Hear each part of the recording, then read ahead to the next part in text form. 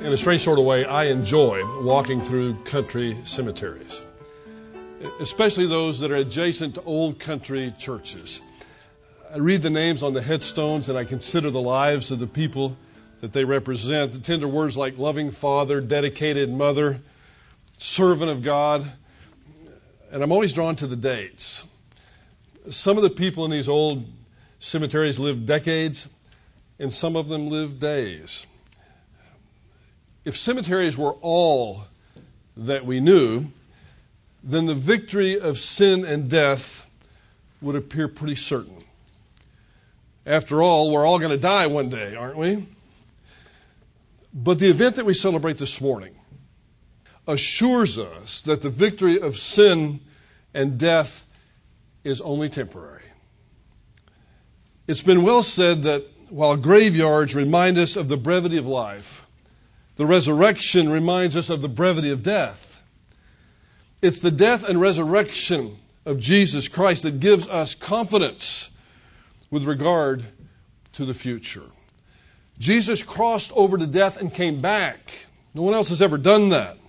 Not in the way that some have asserted, not in 90 minutes, and he didn't have a near-death experience. He died, was buried, walked out of that tomb, never to die again. In his first letter to the Corinthians, the Apostle Paul wrote in chapter 15, "Now I make known to you, brethren, the gospel which I preached to you, which you also received, in which you stand, by which you are also saved, if you hold fast the word which I preached to you, unless you believed in vain. For I delivered to you as of first importance what I received, that Christ died for our sins according to the Scriptures, and that he was buried, and that he was raised on the third day according to the Scriptures, and that he appeared to Cephas, and then the 12. After that he appeared to more than 500 brethren at one time, most of whom remain unto now, but some have fallen asleep. Then he appeared to James, and then to all the apostles. And last of all, as if it were to one untimely born, he appeared to me also. For Paul says, I'm the least of the apostles, who am not fit to be called an apostle because I persecuted the church of God. But by the grace of God, I am what I am. And his grace toward me did not prove in vain. But I labored even more than all of them, yet not I, but the grace of God with me. Whether it was then it was I or they, so we preached, and so you believed." The events that are associated with Resurrection Sunday are among the most difficult in all the Gospels to harmonize. All four Gospel writers, under the inspiration of the Holy Spirit, recorded information about what happened on that day. All four did so from a different perspective. None of the writers sat down to write a complete description of everything that happened that day. That was not their purpose. But with that in mind, let's see if we can't reconstruct what happened immediately after the resurrection, because we don't really have any information about the resurrection itself. It's just an event. It happened. All the information in the gospel records are what happened immediately after the resurrection, and that's extremely significant. So after Jesus was resurrected, right before dawn or right at that time on that Sunday morning, there was an earthquake, according to Matthew chapter 28, verse 2, and the stone was rolled away by an angel, not to let Jesus out, but to let everybody else in. The guards were so afraid, Matthew 28 also records that they became like dead men. They then leave and they go report to the Jewish authorities, and it's interesting they report to them first, but they report to the Jewish leadership as to what happened. Now, some take that as an implication that this was a Jewish guard guarding the tomb of Jesus, rather than part of the Roman guard that was stationed in Jerusalem. But it's far more likely that they were Roman guards, because we'll see later that they were going to be answerable to Pilate. And they had to have a story to tell, because if they just said the prisoner escaped or Jesus walked through the rock and he's out of there now, these Roman guards would have been executed. You know that. They were guarding the tomb of Jesus as if he was a prisoner that day. Now, while they were going, behold, some of the guard came into the city and reported to the chief priests all the things that had happened. When they had assembled with the elders and consulted together, they gave a large sum of money to the soldiers, saying, "Tell them, his disciples came at night and stole him away while we slept. And if this comes to the governor's ears, Pilate, we will appease him and we will make you secure. So they took the money and did as they were instructed. And this saying is commonly reported among the Jews even unto this day. In other words, the day of the writing of the Gospel of Matthew. Grave robbery in the ancient world was common. In fact, it was so common that during the reign of Emperor Claudius, it became a crime punishable by death to rob a grave. So this was a very serious accusation that they were making against the disciples of Jesus. And then the next event that happens is a group of women make their way to the tomb of Jesus. Mary of Magdala, we know her as Mary Magdalene, arrives before the other women. Why? We don't know. Was she younger? Was she faster? Was she more enthusiastic? I don't know, but she arrives first. When she gets there, she finds the stone already rolled away and runs to tell Peter and John. It's possible that the other women that were in that group arrive at about the same time that she's leaving. She uses the plural, we, in John chapter 20, verse 2. Then she ran and came to Simon Peter and to the other disciple whom Jesus loved and said to them, they have taken away the Lord out of the tomb. And we don't know where they've laid him. We don't know where they've laid him. In other words, the whole group. The other women, Mary, the mother of James, Salome, and Joanna. Now, Joanna and Salome might be the same person. It's hard to tell. They arrive at the tomb. Again, Matthew chapter 28 and Mark 16, Luke 24, all record this visit. They enter the empty tomb and encounter an angel who tells them that Jesus has risen and that they should go and tell the disciples. Now, that's Matthew's account. Luke mentions a second angel having been there. Matthew chapter 28, verse 5, but the angel answered and said to the women, do not be afraid, for I know that you seek Jesus who was crucified. He's not here. He's risen. As he said, come, see the place where the Lord lay, and go quickly and tell his disciples that he is risen from the dead, and indeed he's going before you into Galilee. There you will see him. Behold, I've told you. So they went out quickly from the tomb with great fear and joy, and ran to bring his disciples word. Peter and John, after getting the great news from Mary of Magdala, of course, they were still wondering what in the world's going on here. It's totally outside their grid, even though Jesus had told them this was going to happen. It's totally outside their grid, so they're freaking out right now.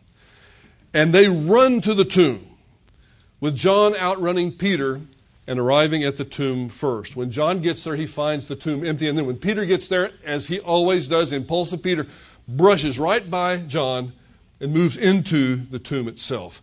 They see Jesus' clothes laying nearby, folded neatly, with the headpiece folded separately from the other clothes. You wonder why an item like that is recorded in the gospel records. Why would it be recorded that his clothes were still there? And not only were they still there, they weren't crumpled up. They were neatly folded up, and the headpiece was folded separately. Now, I've never robbed a grave, and I have to say I've never known a grave robber. I know people that worked at cemeteries that tell me there are such things as grave robbers, and they have to watch out for that. But I would assume if you're going to rob a grave, and there are 2 Roman guards there watching you, you're going to get the body and you're going to run fast. You're not going to take the time, if you're a grave robber, to unwrap the almost mummified Jesus at this point, to unwrap his body and neatly fold the cloths. You see, this is a refutation of the whole idea that his body was stolen. Let me give you another refutation to that silly idea. If those guards, I don't know how much money they got for saying that the disciples stole the body, but I hope it was a lot. I hope it was enough to get them out of town really fast, because they would have been executed for losing the body of Jesus. No, the body wasn't stolen. That's one of the most silliest idea that has ever come down the pipe. But we see where it started from. And in fact, I hate to tell you, but that rumor comes down even to today, that the disciples stole the body of Jesus. So, and you say, well, why in the world would they do something like that? It seems kind of odd. And you know the answer that people come up with today? They stole the body of Jesus so they could start this new religion, and that they could be the chief architects of this new religion. Oh, isn't that a great idea? No, it's a terrible idea. They just saw what happened to Jesus and he was executed. Up until this time, they've been hiding in a room with locked doors. They're scared to death. They don't want to start a new religion. In fact, they never thought of Christianity as new religion anyway. They thought of it as a continuation of the Jewish faith. That's absolutely silly. In fact, it's the boldness of the disciples, later the apostles, after the resurrection of Jesus, that gives us the confidence that he really was raised from the dead. Chuck Colson, of the prison ministry fame, and if you go back further than that, of the Nixon administration, I think he was one of the first people to go to prison because of the Watergate scandal. And he will tell you, I've spoken to Mr. Colson, I can't say that I know him, but I've spoken to him, and he will say that the best thing that ever happened to him was going to prison, because that's where he got the gospel. He received Jesus Christ actually in his driveway on the way for the federal marshals to take him to prison. Chuck Colson said in that whole Watergate scandal thing, he said there was about 5 or 6 of us that really knew what was going on. 5 or 6 of us. And if all of us would have kept our mouths shut, they got together one day and said, listen, we're the only people in the world that know what happened here. And if we can just keep our mouths shut, then nobody can ever go to prison. And it wasn't 48 hours that Dean bolted, told the press, and it was all over with. And Colson said, listen, I know people that will die for what they believe to be the truth. But I know no one that's going to die for what they know to be a lie. The disciples, all of them died. And they didn't die for what they knew to be a lie. They died because they had seen the resurrected Jesus Christ. They knew that that tomb was empty. Well, after that happens, Mary Magdalene arrives at the tomb. Peter and John left. She's weeping at this time. 2 angels were present inside the tomb at that point, and they ask her, woman, why are you weeping? She responds, because they've taken away my Lord, and I don't know where they've put him. You see, this is still outside of her grid too. And don't forget the fact that she's weeping. That's germane to this portion of the narrative. And then she turns around and she sees a man that she assumes is the gardener. But it's really the resurrected Jesus. And people wonder, why didn't she recognize him? Well, first of all, it's outside of her grid. She's not expecting Jesus to be there. And on top of that, she's weeping. So it's no wonder to me that she didn't recognize him at first. She will. But Jesus says to her, woman, why are you weeping? Whom are you seeking? Thinking that he's the gardener, she says, sir, if you've carried him away, tell me. Tell me where you've laid him, and I will take him away. And Jesus responds to her with one word, Mary. Just her name. She immediately recognized his voice, as his sheep will. It says, Rabboni. He tells her not to cling to him. But she gives him a message for the disciples. And then Mary Magdalene leaves to tell the disciples again what has happened. What that one word must have meant to her. I was out at a restaurant last night, and people were talking every which way. My little grandson was there with me, and my daughter and son-in-law, wife and son. And I remember listening to all the various voices that were there. All the noise, the background noise. And then all of a sudden I heard my little grandson's voice just say something. He's not quite speaking in sentences yet, but he says, Pops, that's me. That's the most important thing, right? I'm already saving up for the car. I don't know where he was when he said this one or two syllable thing, but it was somewhere in the mixture of all this other noise, but I picked it out. I know that voice. I was in tune to that voice. And that's Mary of Magdala. All he said was her name, Mary. And immediately she knew who it was. Then Jesus appears to the other women who had gone from the tomb. Remember, they're coming and going almost like a Keystone Cops film in this situation. They're coming and going, and then Jesus appears to the other women who were on their way to report to the disciples, and he gives them a message for the disciples. It's recorded also in Matthew 28. And as they went to tell his disciples, behold, Jesus met them, saying, Rejoice! So they came and held him by his feet, and they worshipped him. Then Jesus said to them, Do not be afraid. Go and tell my brethren to go to Galilee, and there they will see me. Sometime that afternoon, all that happened in the morning. Sometime that afternoon, there were two other appearances of Jesus. One was to Peter, and one was to James, the half-brother of Jesus. The specifics of these conversations aren't recorded, but it's not unreasonable to at least conclude with Peter's conversation that conversation included a discussion of Peter's denials. You see, this is the first time they've met since then. We don't know, but I feel fairly certain that Peter would have confessed at that point. I feel fairly certain that was a tender conversation as well, because you remember, from an earthly perspective, Peter might have been Jesus' best friend on earth. He certainly was one of the closest people to him. And he had denied him 3 times. And remember, the last time they had made eye contact was in that courtyard where Jesus is being brutalized, and Peter's denying him on the other side of the courtyard. And on the third denial, when the cock crowed the third time, Jesus just looked at him with those everlasting eyes. And Peter went out and wept. Well, this is the first meeting since then. So I have no doubt that Peter confessed, and I have no doubt that Jesus forgave. You know, it's never mentioned again. Never mentioned again. So many times we want to hold something against people. But once Jesus forgives, he forgives. And we would do well to do the same thing. Late in the afternoon, much later, Jesus then appears to 2 unnamed disciples on the road to Emmaus. Some people think, and I don't know how much justification there is for it, but I just throw it out to you. Some people think that one of the disciples might have been Luke on the road to Emmaus. We don't know that. But, that discussion must have been phenomenal. Jesus walked those disciples through himself all throughout the Old Testament. He showed them himself in the Old Testament. I would like to have a tape of that sermon. That must have been phenomenal. And then in the evening, Jesus appears to the disciples, minus Thomas. That's recorded in Luke chapter 24. So that's a brief reconstruction of the events of that Sunday after the resurrection. But is there any significance to the resurrection? Of course there is. The strongest possible yes I could give you that there is significance to the resurrection. The resurrection of Jesus Christ is an essential event in the Christian faith. Without it, there is no Christianity. In other words, if you just accepted the crucifixion of Christ but denied the resurrection of Jesus Christ, that is not Christianity. And I say that in the strongest possible way. Jesus' resurrection is an indispensable evidence of the value of his death on the cross. Again, in 1 Corinthians chapter 15, the Apostle Paul wrote, "If Christ has not been risen, then our preaching is in vain. Your faith is in vain."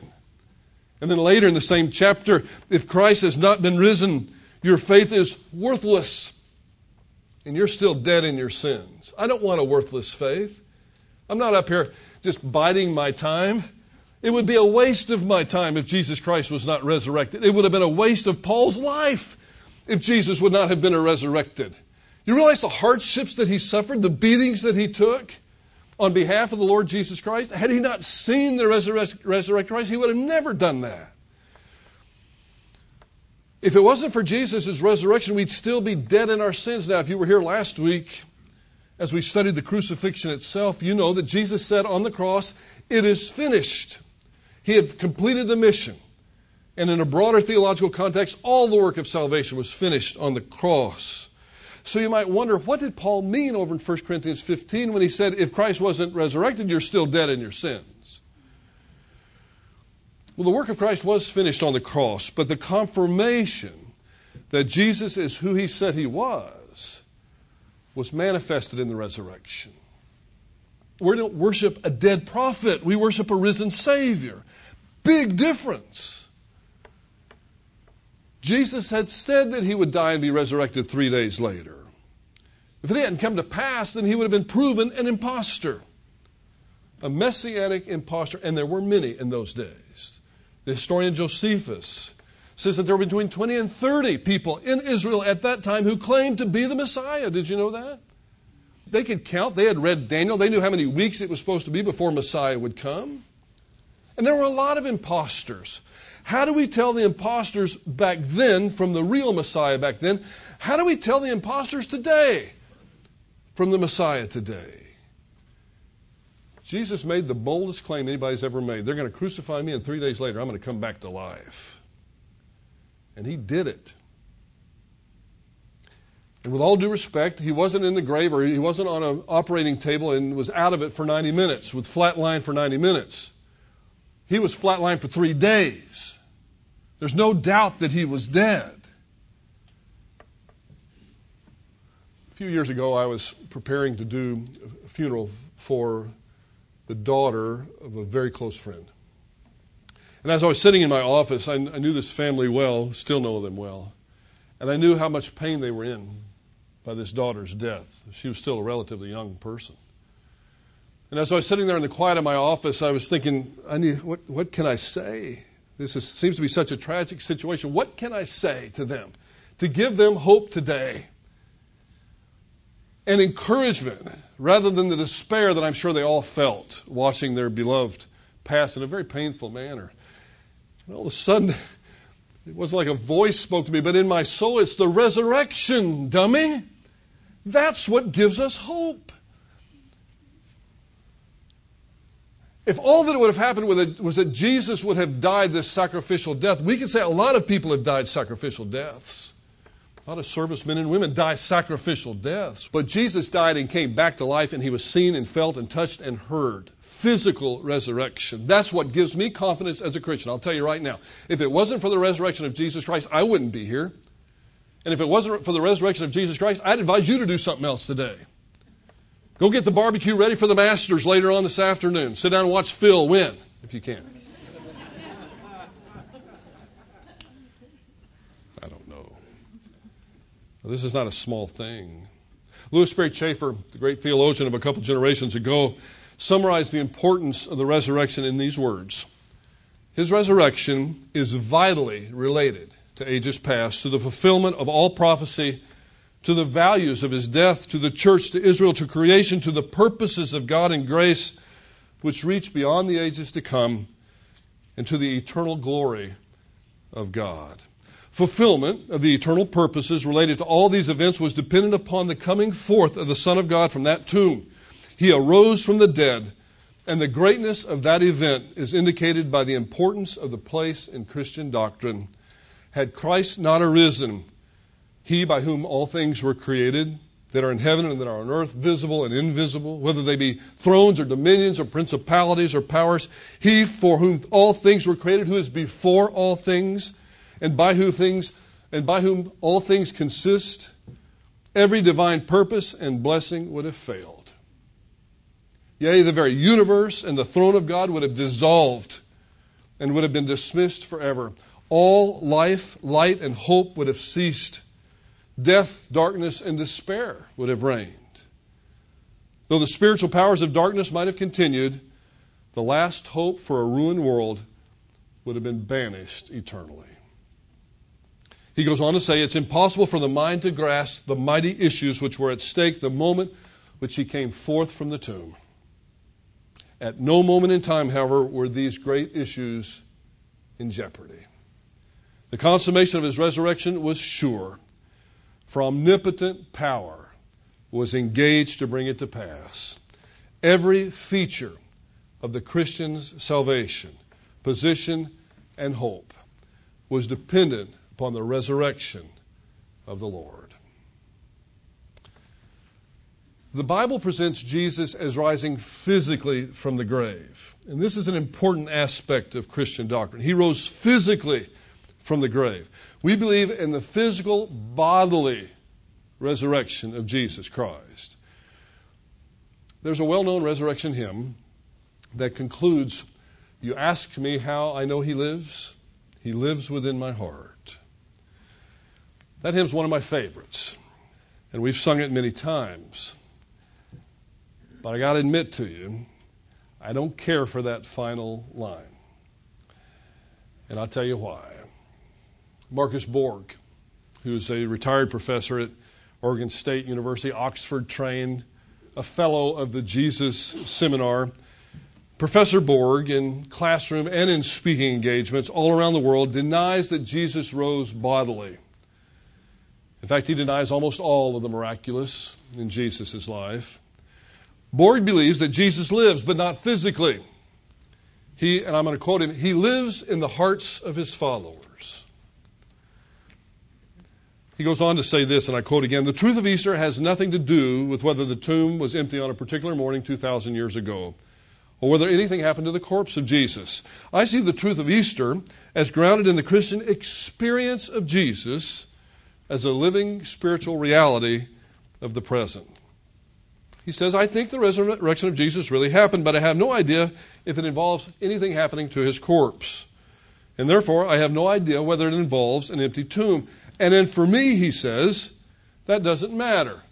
Because the central meaning of the Easter experience, or the resurrection of Jesus, is that his followers continue to experience him as a living reality. And I've seen him say this, as a living reality, a presence after his death. He says, and I conclude, so I would have no problem whatsoever with archaeologists finding the corpse of Jesus. For me, he says, that would not be a discrediting of the Christian faith or of the Christian tradition. Oh, yes, it would. On the contrary, Dr. Borg, it would. The empty tomb is essential in Christianity. Without it, there is no Christianity. My father passed away about 1.5 years ago, and I still miss him, and I think of him a lot. Before he passed away, we had some really nice conversations about death and eternity and what was going to happen. But had in those conversations, I would have told him, hey, listen, 1.5 years from now, don't worry, you're still going to live in my heart. I'm going to have sweet memories of you. It's going to be special for me to recall who you were. How much comfort do you think that would have really given him when he's about to pass between life and death? Don't worry, I'm going to remember you. I'm going to have these sweet, fond... This is how I know you're living, because you live within my heart, Dad. And again, I love that hymn, and I'm not trying to offend you. I like it as much as you do, but I hate that last line, because that's not how I know he lives. I know he lives because the tomb is empty, not just because I feel it. What happens if you quit feeling it? Does that mean he's not living anymore? No, there's reasonable, rational evidence that a reasonable, rational person would look at and say, no, I know he lives. That's why I can live. And that's why I know when I face my own departure. And I hope that's not anytime soon. I mean, it's not like I'm looking to accelerate it, but when I face it, I want to face it with confidence because I know Jesus died and he came back. That's what gives me confidence, and that's what should give you confidence, provided you're rightly related to it. I'll talk about that in a moment. The essential aspect is the empty tomb. Without it, there's no Christianity. Jesus was resurrected physically, as opposed to just a spiritual resurrection in the minds and the hearts of his disciples. You know, people like Marcus Borg are all over the place. They're in almost every university in this country, and they have as their stated purpose to destroy the faith of those that attend those classes. Marcus Borg was in the religion department at Oregon State. How'd you like to be a parent out in Oregon and send your child to Oregon State? Oh, you're taking religion this semester. That's great. And then Marcus Borg's the professor, or at the University of North Carolina, Bart Ehrman's the professor. Just because they're teaching religion doesn't mean they're a Christian. And Marcus Borg's brand of Christianity, I hate to say it, is not Christianity. It's not. The empty tomb is essential. The body that came out of the tomb is the same body that went into it. Then there's one difference. We're going to have a body like Jesus' someday. There's one difference in Jesus' body and our body. Now, they may look a little different. I'm not saying that. But there's one essential difference, and that is that Jesus' body has scars, and ours won't. And those scars, I believe, are a permanent memorial as to what he did to get us there. And every time we see Jesus in eternity, and we look down at those nail-scarred hands and feet, we'll remember why we're there. We're not worthy of having a resurrection body with scars. Even the greatest of all the martyrs is not worthy of having a resurrection body with scars. The tomb was empty. Jesus was touched and handled. You don't touch and handle a spirit. You saw that the women who came back from the tomb fell at his feet, touched his feet, and worshipped him. Jesus asserted himself that his resurrected body had flesh and bones. Touch me and see, a ghost does not have flesh and bones, he says in Luke chapter 24, verse 39. Jesus' flesh wasn't sinful flesh, so it's not sarx, as the way Paul uses the term But he died and he rose again in actual human flesh, which tells me, and I don't know actually how it's going to happen, but we're going to be transformed that way too. The body that you sit in here today is going to be perfected and transformed, but it's still going to be a flesh and bones body. This is an interesting one for me. Jesus ate on at least 4 occasions in his resurrection body, which tells me it wasn't just, we don't eat just simply for nourishment. We do eat for pleasure, no matter what they tell you at Weight Watchers. I don't know how all that's going to work either. Don't ask me. I have no idea. Jesus' resurrection body is recognizable now. Mary of Magdala didn't recognize him at first. The disciples on the road to Emmaus didn't recognize him at first. It wasn't in their grid. Plus, he was hiding himself. He was hiding his identity from the disciples on the road to Emmaus. We've already talked about why Mary might not have recognized him. But the rest of the time, his body is recognizable, and his body could be seen and it could be heard. He had a physical resurrection, just like you and I are going to have a physical resurrection. One day, we're promised a body just like Jesus. And it's going to be the body that you're sitting in today. It'll be perfected. You know, you'll be the right age. Some people have asked, is our resurrection body going to be 33 years old? Because that's how Jesus' was. I don't know. I know it's not going to be 33 years old, but it might have the appearance of a 33-year-old. I'm not sure. I saw some pictures of me when I was 33 years old recently, and I wouldn't mind that. That wouldn't be... I'd like to turn the switch and go back to there right now. You probably wouldn't recognize me. But it'll have different physical properties. We'll be transformed in the twinkling of an eye. It will be physical, though. And we won't just live on in the hearts of our loved ones. I hope I do live on in the hearts of my loved ones. I hope I live the kind of life, and I know you do too, that you live the kind of life on this earth that when you're gone, people are actually going to miss you. I'd like to live that kind of life. I would like to live on in the hearts of my loved ones, but that's not what gives me confidence, because I know I'm going to live on in a resurrection body forever because of what Jesus did. Again, I'll talk about that in just a minute. Bork said that it wouldn't bother him at all if they found the body of Jesus. Well, it'd bother me. It would bother me greatly. Now, every now and then they claim to have. And have you ever noticed just a couple weeks, 2 or 3, 4 weeks later, a month later, it all turns out to be fraud? In fact, the Israeli government sometimes prosecutes people because archaeological fraud in Israel is like a game violation in Wyoming. It's like death penalty kind of stuff. You would be better off to do harm to a human being in Wyoming than to an animal.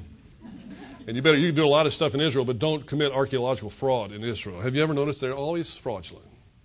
And the report of the fraud is typical. It's on page 10, whether it's the headline, they found the body of Jesus, recently on Yahoo.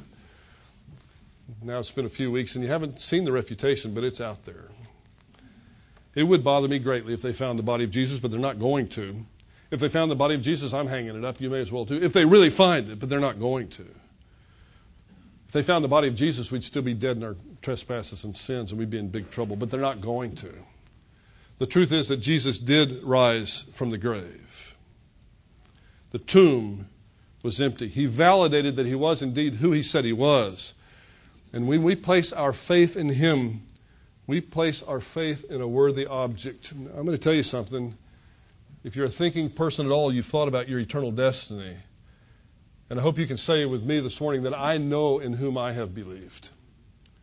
And I'm confident that he is able to guard that which I've entrusted to him until that day. And that person is Jesus Christ. It's not me. So many people are trusting in themselves, in their own goodness. It's not going to get it done. None of us can be good enough. I've only ever tried to give the gospel to a drunk person once. It happened on a Sunday night. It was over at the other campus. The place was completely packed. A person who was inebriated came in, and I don't know why, but he got sit right next to the podium. Sat on the floor right there. And I remember I was preaching on David, and he was amening it left and right, but he was amening the wrong things. And finally I asked a couple guys, would you maybe wait outside with this fellow so we could continue on with the class? And after class was over, I went and talked to him in my office, and I sat down with him, and I decided I was going to be pretty cool about this, and I'm going to give this guy the gospel. It'll be a great story that I can tell someday, a great illustration of how I gave the gospel to a guy who came drunk and lost, and he left with salvation. Well, some of you know the story because you were there that night. It didn't work out that way. So I started off by trying to take him down the Romans road. You know what I'm talking about? And I said, hey, listen, have you ever done anything that you consider to be sinful? No. Have you ever done anything that disappointed you or any of your friends? Nope. I was exasperated. I said, well, you're drunk right now, right? Yep. I said, but you don't consider that to be wrong? No. I said, well, you just came drunk to a Bible study and interrupted the whole Bible study. You didn't think that maybe disappointed God or yourself? Nope. So I stopped and realized you can't give the gospel to a drunk person. But outside of him,